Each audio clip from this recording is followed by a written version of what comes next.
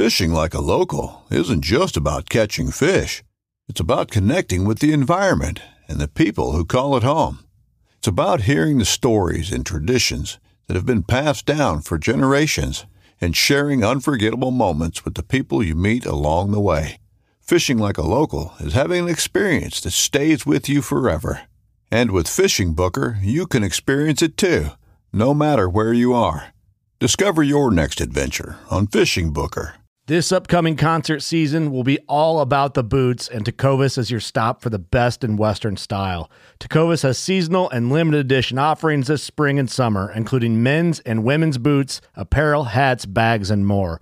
All Tecovas boots are made by hand in a time-honored tradition with timeless styles that are always on trend. And Tecovas has first wear comfort with little to no break-in period. It's hard to find this level of comfort paired with this level of style.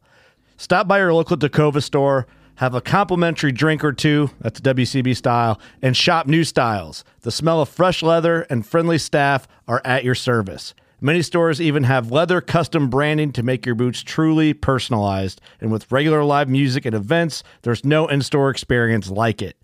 If you can't make it into a store, just visit tecovas.com. That's TECOVAS.com.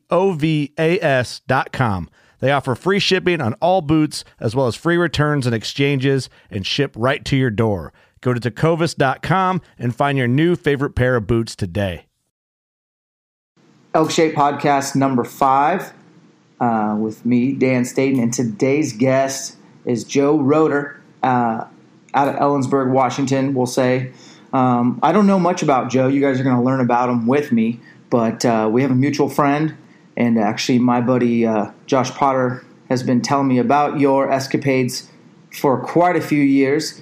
And all I know is that you get after it when it comes to elk hunting, public ground, and arguably one of the harder states to kill an elk, Washington State.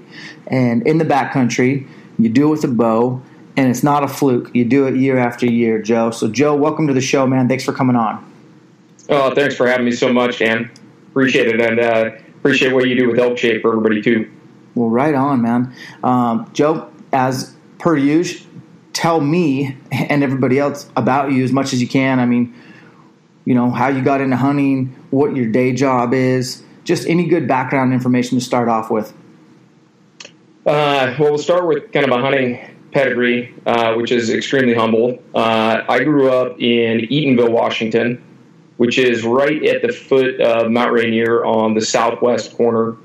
So I grew up, fortunately, in pretty great elk country. A lot of elk kind of to our south. This would be southeast, like Randall, Washington, and then just outside Mount Rainier National Park, and not far from the Goat Rocks Wilderness. My first wilderness hunts were in the Goat Rocks. And I grew up in great elk country. In fact, I could hunt right from my back door, which wasn't not great elk hunting right out the back door, but I grew up adjacent to big blocks of state timberland, and we'd have elk there from time to time. So starting at about 14, I got to carry a bow in the woods. No parents, no adults, just got to go roam. I could mountain bike right from my house, and chase elk.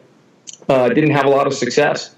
Finally killed I killed a cow elk when I was 14, and then another one when I was 16, and then I tried to pursue bull elk, and had very little success. Just really tough time doing it, and really struggled for a lot of years. And then, finally I started elk hunting. I don't even know what year it was, like in the early 90s.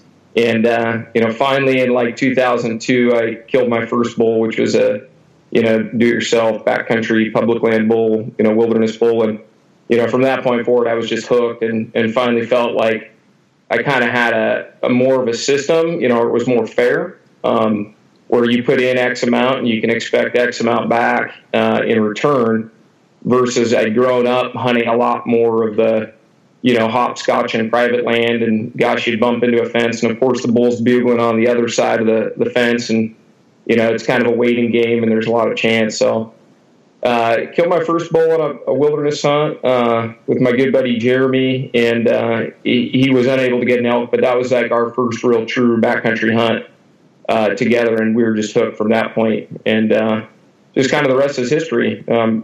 I'm a stay-at-home guy. I hunt Washington State. I've got 3 kids that are, approaching their teenage years now, so they're in sports, and they've got their own agendas. And frankly, I work as a guide and outfitter, so I don't make enough, I'd say, discretionary income to warrant going out of state, because I can do it once, but going out of state and tag fees and travel costs and time away from work and stuff adds up. So I've always been under kind of the strategy that if I discover things in my home state, I can hopefully, with the exception of drawing, more premium tags, I can capitalize on that intel year after year after year. And, hopefully at the end of, after 10 or 15, 20 years, you've learned enough to make good choices and put yourself in a situation of success. Whereas, if I cruise across the country to, Montana or something, I can't necessarily do that every single year. And I make some good gains here that I can capitalize on. Wow. Okay. So when you're not hunting, what's your real life look like? Well, I'm the main focus. What I do is I'm a fly fishing guide and outfitter. I've been doing that for 18 years now, and I went to college at Central Washington University in Ellensburg, the Wildcats. But I went to college here and worked as a guide when I was in college, and never thought I'd end up doing it for a job. I graduated with a degree, essentially with natural resource management skills and background, and that's kind of where I thought I would go. I fought forest fires for a couple of years and got bored of that after a couple of years flying around on helicopters, fighting fires for our state ENR. And while that was great, I really wanted to go be a guide. Wound up being a guide in college, got done with college, and my sweetheart still had a year to finish up before she graduated, so I just kept guiding. And she finally got done, and then neither of us wanted to move from Ellensburg, so we just love it here. And so I just kept guiding, and somehow I was able to turn it into a career and take my equivalent passion just for fly fishing and being out on big fishing big western rivers.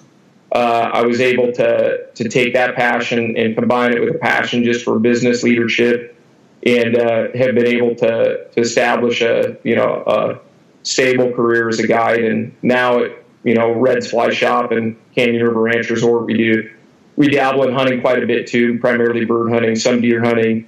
I get to guide bighorn sheep once in a while, trips, depending on if guys that get the permit want some help or not. But we do a little bit of everything here. And, we do e-commerce. I travel pretty much all over the world hosting and coordinating fly fishing trips. So this year I'll go to Cuba, Russia, Mexico, British Columbia, go all over the place just doing fishing trips and putting trips together for guys. And so I get to play pretty hard. I'm very, very fortunate. Wow, that sounds like a sweet gig. So it's not bad. It's not too bad. And that's something that you started and you own by yourself? No, I'm a small partner in the business. It's, we haven't compared notes, but I think it's probably the biggest fly fishing outfitter in the Northwest, if not, the entire West. We're really fortunate to have a really unique location in the Yakima River Canyon, where we have a very large fly shop that we ship stuff all over the world. So we have a really unique location, so it gives us a ton of fishing experience because we can do all sorts of different species here in Washington State because it's so diverse, from steelhead to salmon to bass. Lots of experience, and so that gives us a kind of a marketing edge, I'd say, against a lot of competitors. So, yeah, we get to do a lot of unique things here on this property, and I'm just a small partner in it, but we have a large resort and a lodge, and we have, a bird hunting game preserve, I guess you will, sporting clays course, 3D archery range. We do a lot of stuff here at the resort, but I'm a partner in that. Well, that's cool that you have a stake in the business. That's awesome, and it's super motivating to have like a chunk of the ownership and have a say in the vision and build it from the ground up, sounds like. And man, pretty exciting, traveling the world and the e-commerce as well. That's awesome. I will tell you this, there's a common denominator with a lot of guys that kill elk on the public ground side, and it seems to be autonomy in their schedule. So I guess the first thing I want to ask you is, how much time do you allocate for elk hunting, like when the season starts? Because Washington has notably a very small window of archery season. I know you're a bow hunter. So is that what you take the whole season and go, like how much time do you allocate for your hunt? Yeah. So, I mean, of course it starts, naturally it's year round. So the hunt, I have a philosophy. The hunt begins before the hunt begins. And, I laugh because it's like, you don't want to give away all the trade secrets, right? But I've just gained so much information from guys like Elk Nut and, you or any guys that are willing to share information. But for me, I think if you don't have a really good idea of where you're going to be on opening, if you're not listening to bugles in the dark on opening morning, you didn't do your homework. So I'm starting really hard in July, August, September, early September even. I'm trying to scout really hard. I'm getting into the mountains 2 days before the season. I'm going to take probably and hunt the first 5 and then put some flex room in the middle of the season for catching up on work, seeing kids' soccer games, that kind of stuff, returning emails, being domestic responsibilities are critical. If you ever want freedom in hunting, you better get your personal life straight and make sure that's taken care of. Same with work life. But I throw about 4 days in the middle that are flex time. We might kill a bull early in the season, or we might get snowed out, rained out. Something might cause me to need to, retreat. And if we get horrible weather, I don't care how tough you are, there's times you're going to get weathered out of the mountains and the Cascades. The freezing rain and snow mix we get, it can be brutal in September. And I bivvy hunt primarily. I do employ a wet weather camp sometimes, but if we're bivvying, we may need to retreat, from time to time. So with those 4 flex days in the middle, if I got to go in for 3 and come out for a day or 2, dry out, recharge, and then go back in, I can. So I throw 4 flex days in the middle, and then I'll usually hunt 4 on the end. So I'll hunt 9 to 10 days of actual season typically, and then a day or 2 on the front. I want to be in the woods early. I want to find the elk before daylight on opening morning. Yeah, I really like what you said. If you don't know or have bulls bugling in the dark opening day, you didn't do your homework. I think that's a cool statement, and it's so factual. Well, then let's set the stage for. We're going to backfill with what you do year round because that's why I have you on. I know you have an awesome work ethic, and I love that. But let's paint a picture for those that don't know you and me included. Tell us a little bit about what your hunting style is. The terrain. Obviously, we don't want to give away where you hunt. You made that super clear to me. I'm pumped. I respect that. But give our listeners kind of a snapshot as to what, altitude or what kind of terrain, what kind of country. Are you hunting out of your backpack? Are you spike camping? How far hiking? How many miles do you cover a day or a week? Let us kind of get an idea of how physical and daunting your hunt is. It's when I was in my 20s, I didn't realize how bad a shape I was in. And I'll tell the story. I've got so many stories of failure, but I hiked into an area, and I might hunt anywhere from 2 or 3 miles from the pickup to as much as 15. It ranges a lot, and it sounds like a long ways in, like, wow, you're 15 miles in. It's a handful of hours of just walking. It really isn't, when you weigh it out, you just take one step at a time. It's not that big a deal. But I've learned to pace myself a little bit more too. I'm 38 years old now, and I'm using my energy more wisely. But I hiked in 6 miles day before season, and it was getting to be in the afternoon, and I just crushed it going in. I'm like, I'm going to get in there with plenty of time to scout, etc. Of course, I walked myself into the ground. I was in my mid-20s, and I got in there, and I remember looking for a place to camp that was, flat enough to sleep. And I'm like, here's a spring. I better get some water. And I start pumping water. And I look up on the hill while I'm pumping water, and just randomly, like an act of God, this great big bull. It had to, it was definitely a mature 6x6, just is watching me pump water. And I'm like, oh my God, there's a huge bull right there, and I'm just pumping water, and I don't really know what to do. It's the night before season, and I'm like, oh man, I'm going to get him for sure. And I was by myself, and bull walks away, not really alarmed. It was pretty shadowy. I didn't know that he was really spooked, and walks away. So I'm like, okay, great. I'm on it. I'm going to sleep right here. I think I probably slept on a bunch of rocks or something because I was so excited, and I didn't really want to move around much with the bull there. So I slept somewhere, typically a very uncomfortable spot. Yeah. And I hunt the next day, which was opening day. And I hunt a pretty good-sized loop, and I got to about 1 or 2 in the afternoon, and I hadn't heard a bugle. I hadn't seen an elk, and I hunted the bottom of this basin. And I ended up, like a lot of guys, I read Cameron Haynes' book, Backcountry Bow Hunting, when it hit the press. I think it was in the late 90s or early 2000s, something like that. But he had a quote in there that's always stuck with me, that it's easy to spin foibles into fables. And to me, that is like, those are words of gold, because that's exactly what happened to me.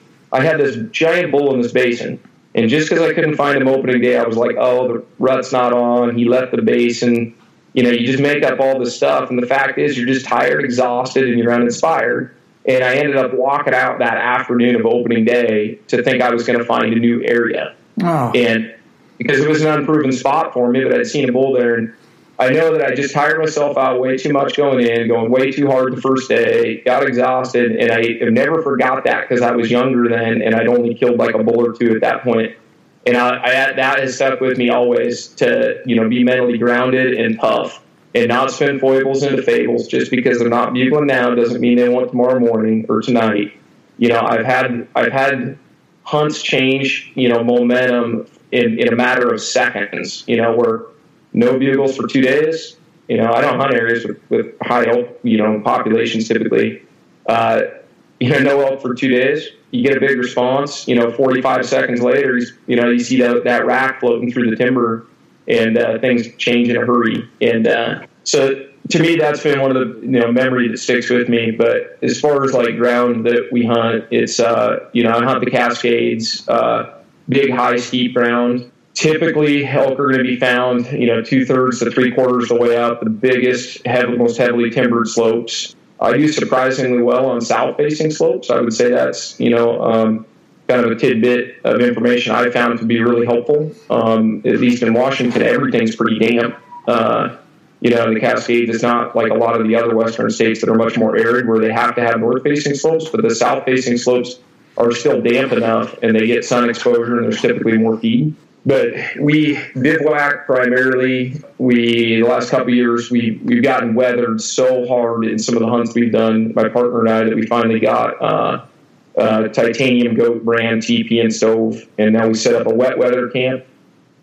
So we set that up, and sometimes we don't see it the entire season. We just set it up in a fairly strategic area. I pack that in, 10 days in advance, either with my horses or backpack it in, but there's been literally years that we've never used it, and we definitely used it this year because we got it horrific weather. But most of the time, Dan, we're moving real light and tight. We've done different tent systems, but we choose to just use a backpacker's tarp, a 9x9 Kelty Noah's tarp. They're $90. I haven't found anything better yet. We prefer just sleeping on the ground in bivy sacks under a backpacker's tarp so that we get air circulation and we can eat dinner in our muddy boots and our wet rain gear. Whereas a tent, we're dragging muddy boots and wet packs and wet clothes, and they're inevitably everything you need is outside the tent.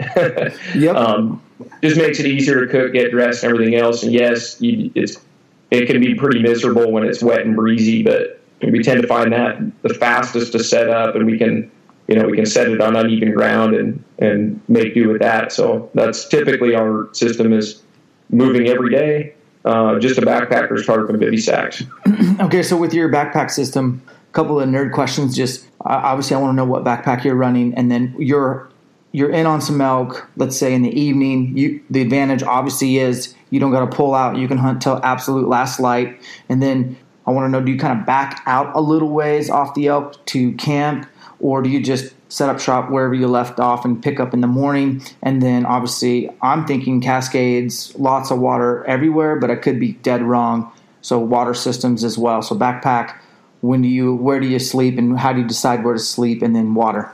Yeah, great question. So backpacks, you're going to laugh. So I've got 3 different packs that I use, just depending, honestly, kind of how I'm shooting with my pack on and, what I'm bringing. But man, I've got this pack, this ancient Badlands 2800. Not the one, it's the oldest 2800 they ever made. And that's probably my favorite pack because it's got compatible wings. I've packed hindquarters of bulls on it. It's got a lot of mojo. I've killed a lot of bulls wearing that thing. I've sent it back to Badlands twice, and they've had to repair things on it, and they've been awesome. Like, they get it back in like a week. It's scary, how fast they get it done for me.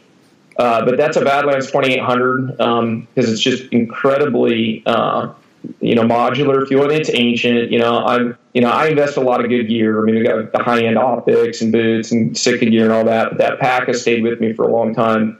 And I'm not in love with it, but I use it quite a bit. And then I use one from Wilderness Pack Specialties that I really like.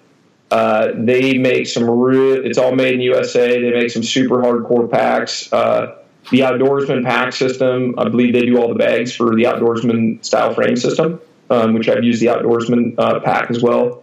I don't shoot as well with that one on. So depending, I hunt with the trad bow as well. I'm not all trad bow, but I killed my bull last year with a trad bow.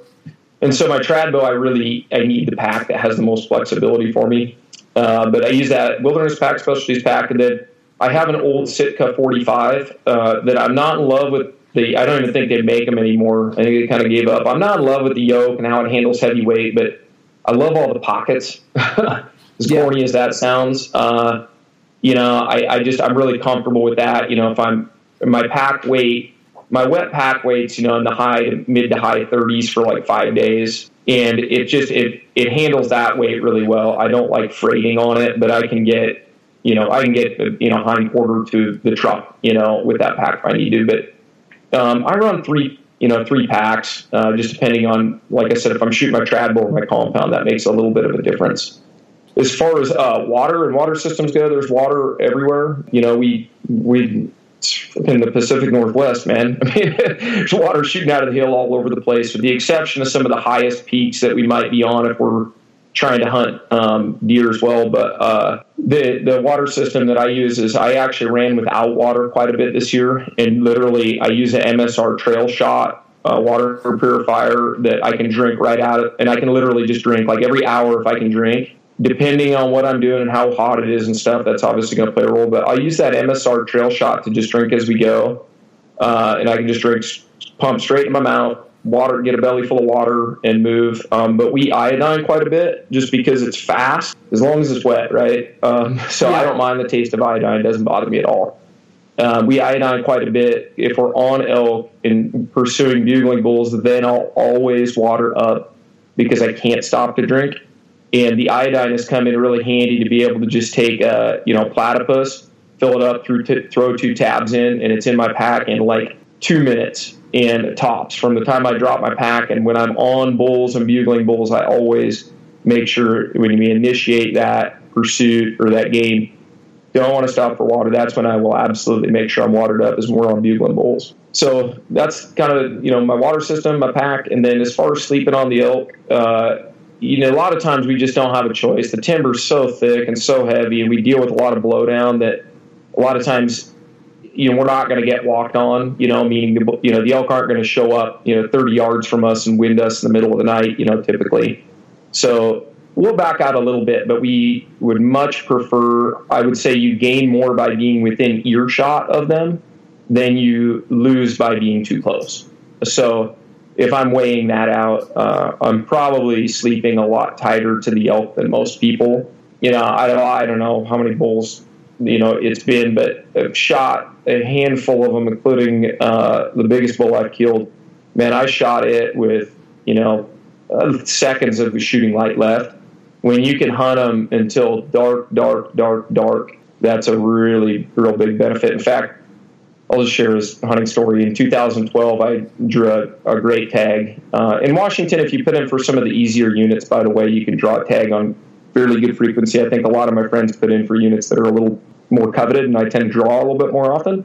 Yeah. So I'd rather draw the marginal units and work a little harder and get a tag at double frequency. But we hunted the same bull. It was day 4, and man, I'm not a bad elk caller. I'd say I'm above average.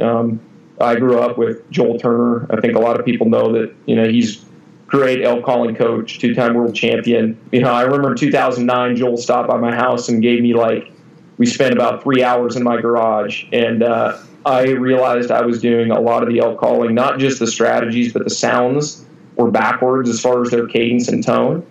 And in 2009, he set me straight and started having a lot more success. But this was in 2012, and we tried to call this bull in, or this bull in, for like three days. And we had really good setups, and we sound really good, and everything's going great. And, we felt like we created, the appropriate situations for the bull to come in, and just could not drag this big old nasty bull in. And on the, I think it was the evening of the fourth day, we were not hunting a long ways from the Jeep, but we decided, I think, for the second night in a row, even though we were only hunting a half mile from the road, we're throwing our sleeping bags in our packs. We're sleeping down there so that we can hunt to the last minute, and then we can hear where they're at. So we said, we're not calling no matter how much this bull bugles, because there was a couple of bulls in there, and it was like World War III every evening in there. We decided we weren't going to call until like dark. And we sat there for like 3 hours listening to these bulls bugle at like 300, close, Dan, like a couple hundred yards away. Right there, right? You could practically hear them breathing and grunt and glunking. We were tight on these elk. And I waited until about 10 minutes before it dark, to the point where it was going to be marginal. And then I moved in on that bull and just imitated a cow in heat and a bull glunking, and moved right in on that bull. And he came in, it was heavy timber, so it was already pretty dark. But, I shot it like at dark, and shot him at 11 yards. And that bull ended up green scoring 365. I don't know what it, didn't, measured after the drying period or official or anything like that. Maybe it was only 360. I don't know. But it was a great big one. And anyway, I shot it at dark just from purely having the diligence to, even though it was a truck-oriented hunt, just having the diligence to throw the sleeping bag on the back and stay and hunt until after dark. Because I've hunted a lot of wilderness stuff, and I would consider that one semi-backcountry. We were sleeping, had our sleeping bags on our backs, but that one I suffered more sleep deprivation and more exhaustion on that truck-oriented hunt than I ever have on a bivvy hunt, I think. We were up at 3 a.m., trying to find, bulls bugling and trying to locate elk on that hunt, and ended up working out. And then we shot a fantastic bull at dark on day 4. But for me, that system of being able to hunt till dark has been critical. Yeah, I dig everything you're saying. And some of the herd bulls I've killed have been just straight up going for it, getting after it, because it's about to be dark. Like, we're talking within 10, 15 minutes, but the wind is so damn predictable. It's coming straight down, and you can get really aggressive. It's pretty fun hunting a big bull or sneaking in on them when the wind is in your favor, and it's not going to get swirly. You get some pretty, not always, but generally speaking, a lot of those last 10 minutes of light, that wind has got, good odds that wind's going to hold true, and then you can really do what you need to do. So that's awesome, man. Let's talk about, I want to learn a little bit more about how you closed the deal. I did a little bit of cyber creeping or scouting on you, but most of the pictures I've ever seen have been a text from our mutual friend before we met. And it would just be like, honestly, like, okay, who is this guy? Like, and just be like, I just get text, I think at least 3, maybe 4 or 5 years to where I was like, okay, give me his number. I want to get to know him. No joke. And, dude, you've killed a lot of big bulls, way more than your average guy. And my podcast is about shortening that damn learning curve that's so steep. So let's go next level and kind of give us like how you close the deal on elk, whether it's solo or if you have a calling partner. Not how you find elk, but how you close the deal on elk once you found them. Yeah, I subscribe pretty hard to Turner's BCC in a BCC strategy, the bull calling cows bugle. I've had that work on a handful of occasions, but it doesn't work every time. Typically if it's a satellite bull, we're using cow calls, and I've probably failed a lot. I've certainly failed a lot more than I've succeeded. And I think I've learned a lot more retrospectively on, less calling, more situation, like breaking sticks, being noisy. Elk are typically movers. They don't call from their beds. So I move quite a bit while I'm calling to create the idea of an elk moving. I shot a bull in 2009, fantastic bull, and it was solo. I've been by myself on maybe half my elk I've called in myself. I've had partners with me, but this particular bull, I was trucking along just doing my locate bugle thing, and it was so distant that I thought it was a bird, and I was like, man, that's a bird. And, I'm like, yeah, I get a little, I'm like, yeah, I'll kind of angle down the hill. I'm like, that's got to be a bird. It was like noon, like shouldn't have been a bull bugling that time of day anyway. And hear the bull bugling, and finally I moved down on it, and I try to get to where, obviously I play the wind, but I'm okay with the crosswind. I read an article years ago, as I try to soak up everything elk hunting I can, and the writer proposed that, a crosswind is typically better because the bulls are going to be more confident. When it's a direct, they don't like walking directly with the wind. So a crosswind is okay with me. And I remember getting a crosswind, and it was the first time that I remember in my young bow hunting career, I guess, I remember really thinking about the setup and the terrain. I always want some type of topo feature. That the bull has to come close enough in order to see the calling location. And that also allows me to be a lot more nimble and maneuverable if I need to make adjustments as I hear the bull approaching. So if he doesn't come in on a rope, which they usually don't, then I can make any adjustments because I've got that topographic feature, that rise, null, or swale to work with. But on that elk, I just remember him, he was downhill from me, and I got this topo feature in front of me, but I thought about several things. And that was one, I needed an escape route. If the bull came in, hung up, that I was able to walk back off of that spot and have an escape route to reposition myself in the event he didn't come in. Then I could escape, move across the hill, reposition, and try him in a different spot. Because, a cow elk sitting there cow calling from one spot and staying in that one spot, we've all tried that. It usually doesn't work. Every once in a while it does, but those situations seem to be less frequent. But I remember setting up on that spot, and I had utilized a very large tree in front of me, big fir tree in front of me, so that I could stand right behind the fir tree, and depending on which side he was going to come out, I had complete mobility to move. Well, the bull came in and stopped at about 60 yards, and I could just see him sitting there. And, at 60 yards, and he was definitely, hot, and he bugled his way up. And then as soon as he turned around and went back down the hill, I just remember having that escape route of being able to go, okay, he's not going to come into this spot. But I backed up, moved across side hill because I was well concealed, dropped in exactly to where he had just been, and was able to pull him back in using kind of a, cow calling and glunking. And he came back in on a rope. And again, I set up on a topo feature. But, it seems like rarely when I've been successful has it been the first location that I stop and call from. Mm-hmm. I almost always have to reposition to create that illusion of moving elk. And it's typically a situation where I've got a cow of interest and a cow bull combo. And that bull, I create a situation of urgency for that bull to come back in. But, it seems like there's almost always a reposition that takes place.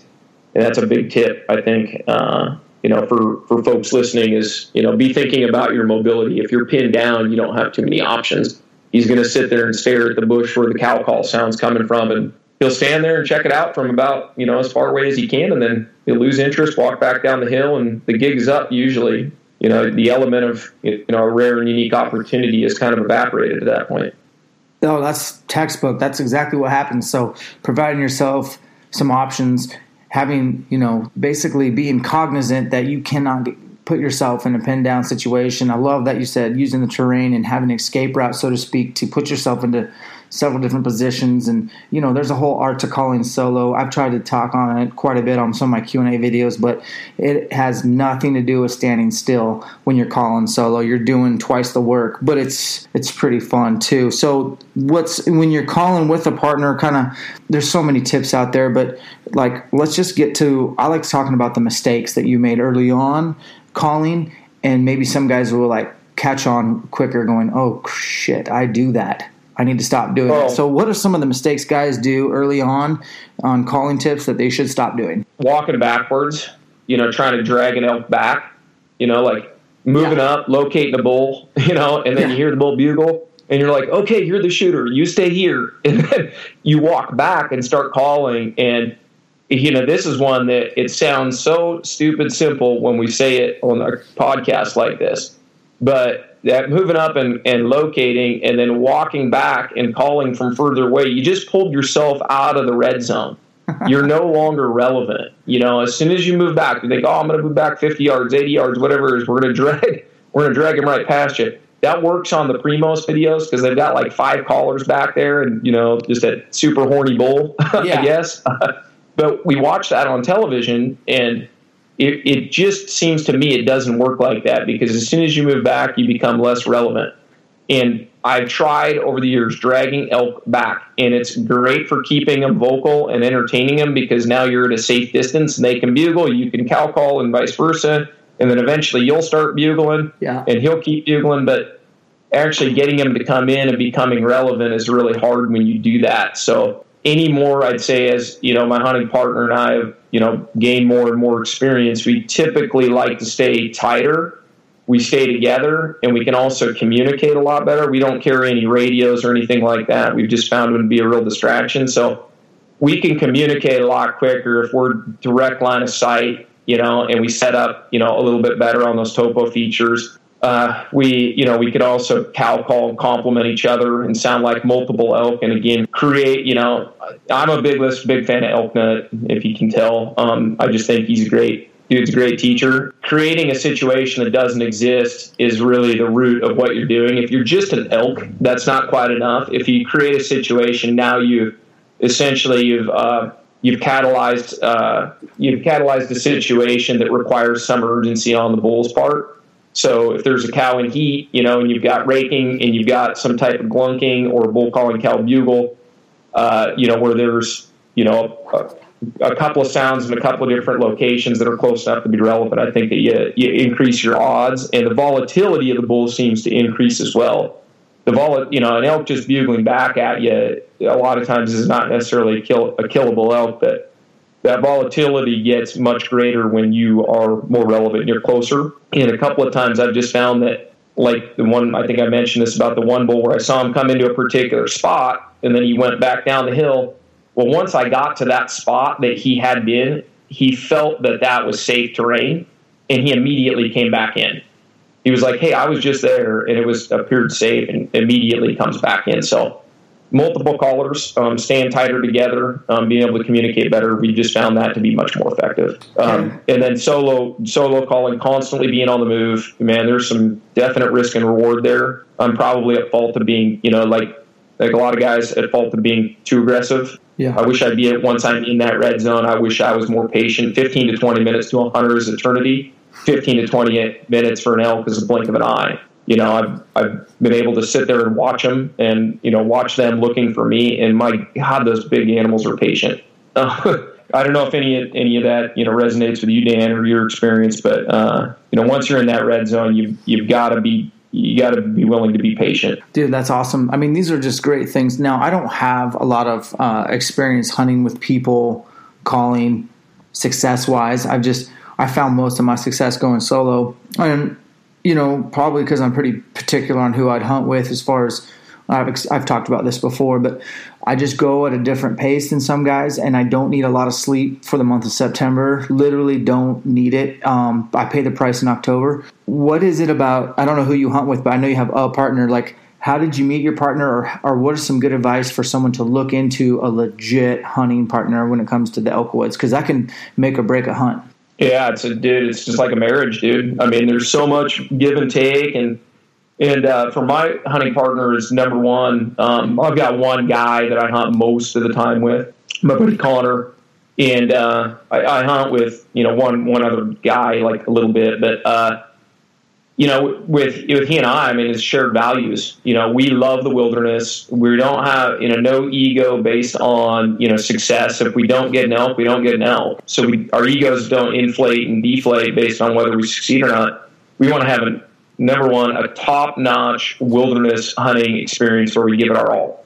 We come home beat up, bruised, sore, and shut out. That's how it was, but we value a lot of the same things, and that's just that that remote wilderness experience pursuing elk, just pure wilderness experience. We want things quiet. We don't want to see other people. We spend almost all of our time off trail. So we bushwhack, we like cross country, we get off trails immediately. In fact, we don't even park at trailheads some of the time. I mean, we just, we can park on a road and go. And that might mean a wilderness hunt where we just don't use trails. It's slower, but we find a lot of quirky little spots that a lot of folks don't too, I think. But the hard work, my buddy was a hotshot firefighter for like a bazillion years, like 10 years or something like that. So he's really, I joke, he's really comfortable being uncomfortable.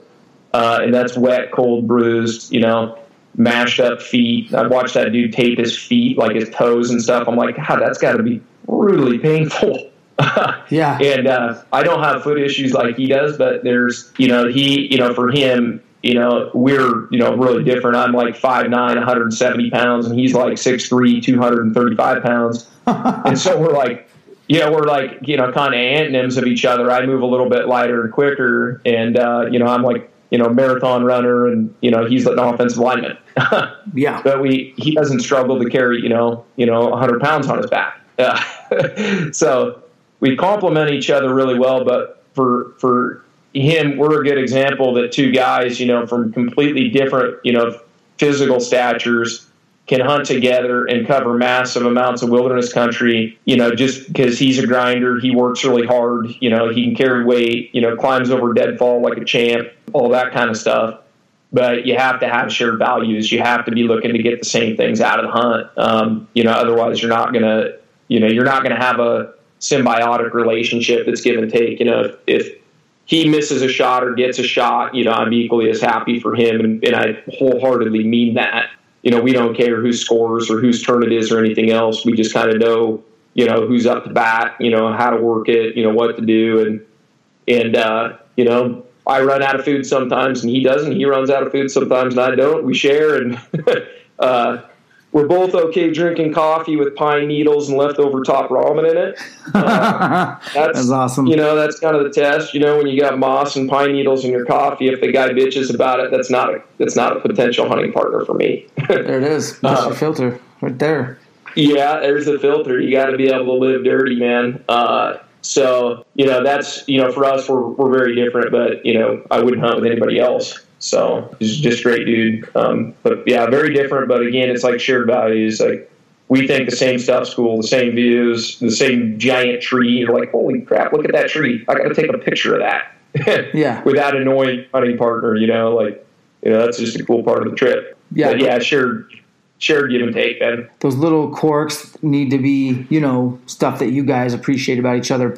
Dude, you've dropped some pretty good elk knowledge. I just want to talk more about elk hunting really with you, because I know that you've just got so much knowledge to drop, but I try to keep these under an hour. So we have to sneak a little bit away from the elk hunting tips, but I want to get into more of the shit that I just get after, is the discipline, the fitness, and building mental toughness, all those intangibles that basically you got 11 months to do something about it. I know a little bit about your background, ultramarathoner, but give us a breakdown as to not only your philosophy, but what you actually do, whether it be nutrition or training or whatever it takes to get mentally stronger the other 11 months out of the year in the name of better elk hunting. Well, I got into pretty serious distance running there for a while. I was told that if I could just run ultramarathons, I'd kill more elk. And the two definitely aligned with one another. It's not the only way. It's really not whether you can run long ways, that's ridiculous. It's just about building that diligence to be better every day and hold yourself accountable, and hold yourself to a higher standard. And that comes with your diet, your work ethic, getting out of bed. If you're going to do something like, competitive CrossFitting, or whatever it is, I don't care if you're a swimmer or whatever, if you got a couple of goals and you have to hold yourself, to that standard, chances are you're not staying up late drinking, you're eating well, you're taking care of yourself, and you have the diligence to do all of the things that are required to support that goal. And if that goal is to, be a more fit hunter so that you can be successful, or frankly just enjoy your hunts more, and be able to go, hey, let's go to that mountaintop. Okay, I'm game, great. And not kill yourself on the way up. whatever you do for fitness, that, you know, there's a lot of different approaches that a person can take.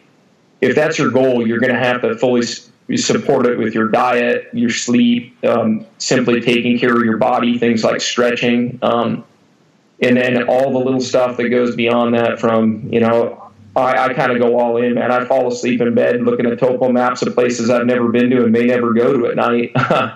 But when you have that goal, it seems like all of the little things that go towards it, it's a conglomeration of effort. And so if you're into ultramarathoning, great. If you're into, you know, CrossFit, great. If you're into swimming or whatever it is, whatever that is, chances are if you're diligent about it and you do it every day, everything's going to fall in place, from shooting your bow and everything else. So I went running for quite a few years. Now I'm kind of tapering off of that just because I kind of went there, did it, and, you know, had some success, definitely found out what I was made of or what I'm capable of.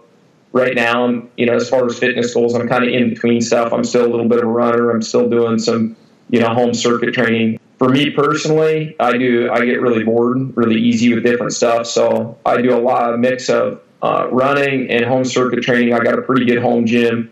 But I think, you know, one of the simplest things that I do that helps me not lose my edge is I got just a really burly home pull-up bar, both at my office and in my home. I got a really good garage gym at home. And that thing, you don't walk by it without, you know, ripping out some reps. And on those days where I've got long work days or whatever else, you can always find time to do some, you know, some bar exercises, you know, all sorts of different, you know, different types of pull-ups or ab exercises and things. So for the busy guy, that's a big advantage. Just having a good pull-up bar accessible all the time and not ignoring it. I think that's a really quick way for people who are, you know, run busy lives with kids and jobs and things like that to maintain fitness, especially for your, you know, spine, abdomen, everything. I think your body holds together really well when you can do something on the bar every single day. Right now, we're kind of in the winter months, so I'm not running a ton, but I do an elliptical trainer in the morning, you know, watch Netflix and do circuit training in addition to that, be it planks, pull-ups. You know, the go-to grinder workout for me, like when I feel like a chump and I'm like, man, I'm getting soft, I'm like 200 burpees. And you're like, okay, just grind it out. It's simple, rainless. It's brutal. You know, the first 100 are kind of your, you know, slow, you know, you warm up slow, and then you do the next 100 for time. And to me, everybody has time for that workout. That does not take a lot of time, and anybody can do it. So if you can't get to the gym, the 200 burpee thing for me is kind of my benchmark. When I feel like I'm getting a little sloppy, I go back to that. The other one for me is, you know, I do a lot of guiding and outfitting, and so I travel a lot, and so I don't get to a regular gym. You know, I travel for work so much, and I still guide quite a bit. The other one's 150 chirpies. You know, you're like, oh, I don't got time for much, but I can start that slow, warm up easy, and you can do that. That's going to be a killer workout for me. That's another one that, you know, I think for, you know, people who can't get to the gym regularly, whatever their schedule is, maybe it's just a season of their life. That's another one too that I personally rely on when I'm starting to, you know, feel like I need to get back to some basics, I guess.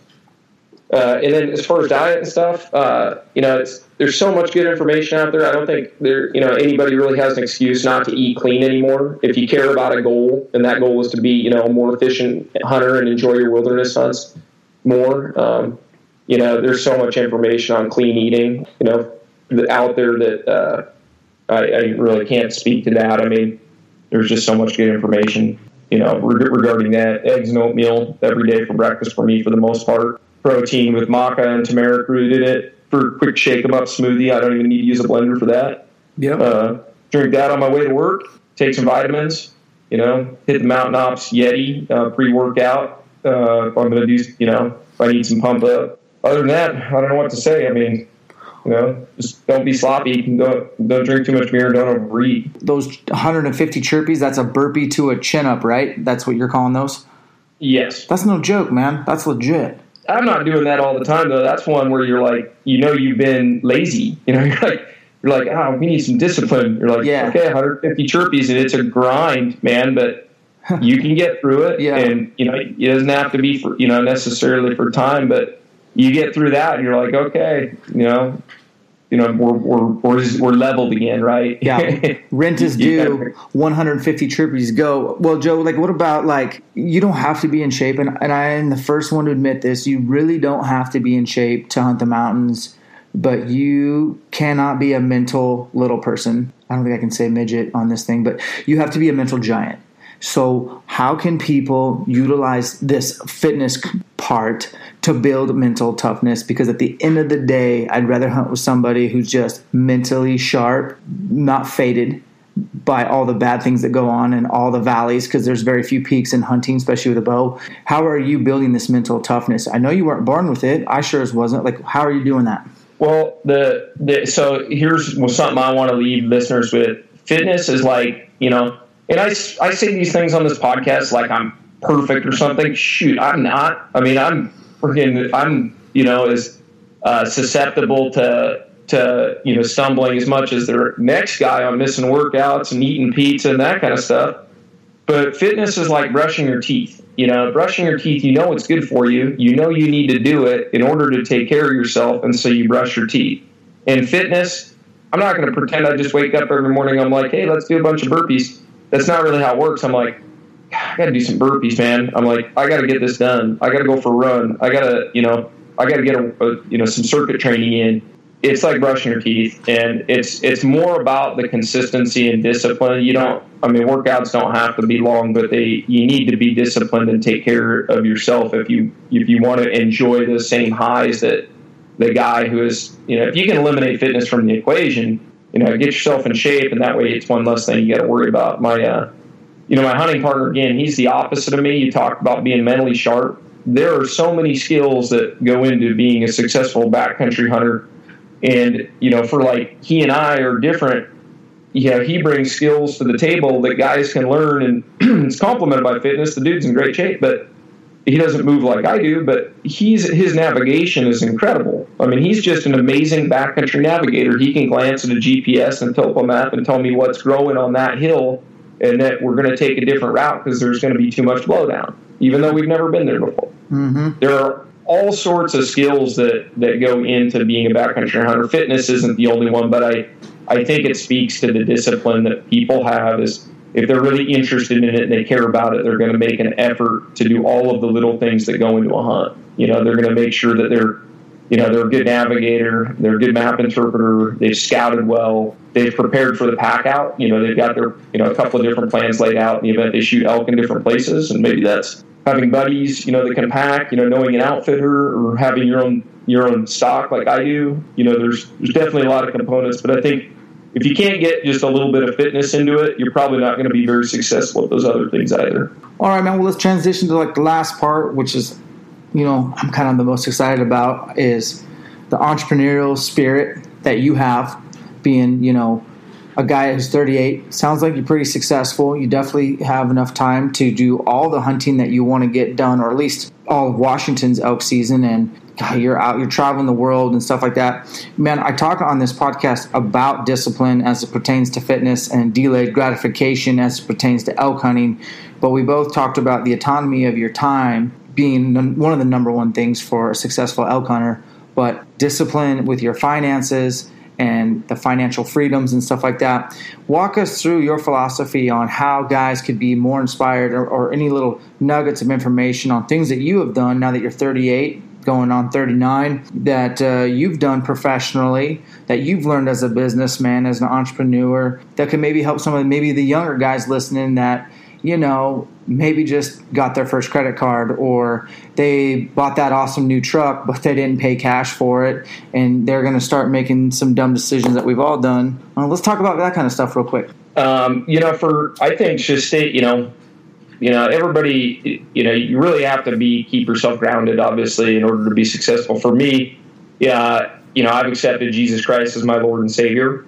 And for me, that has solved, I didn't come to God until later in life.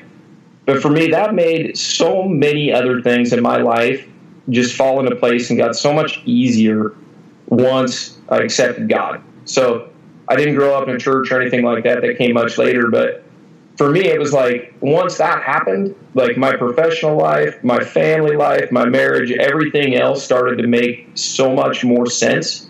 And, the decisions at work that I had to make in order to direct our business, became much more clear. My marriage became so much easier because I understood what it was, what it took and meant to be the supportive husband and father. And so, making sure that my marriage came first, in an order of operations, marriage first, obviously God, marriage first, then work came third.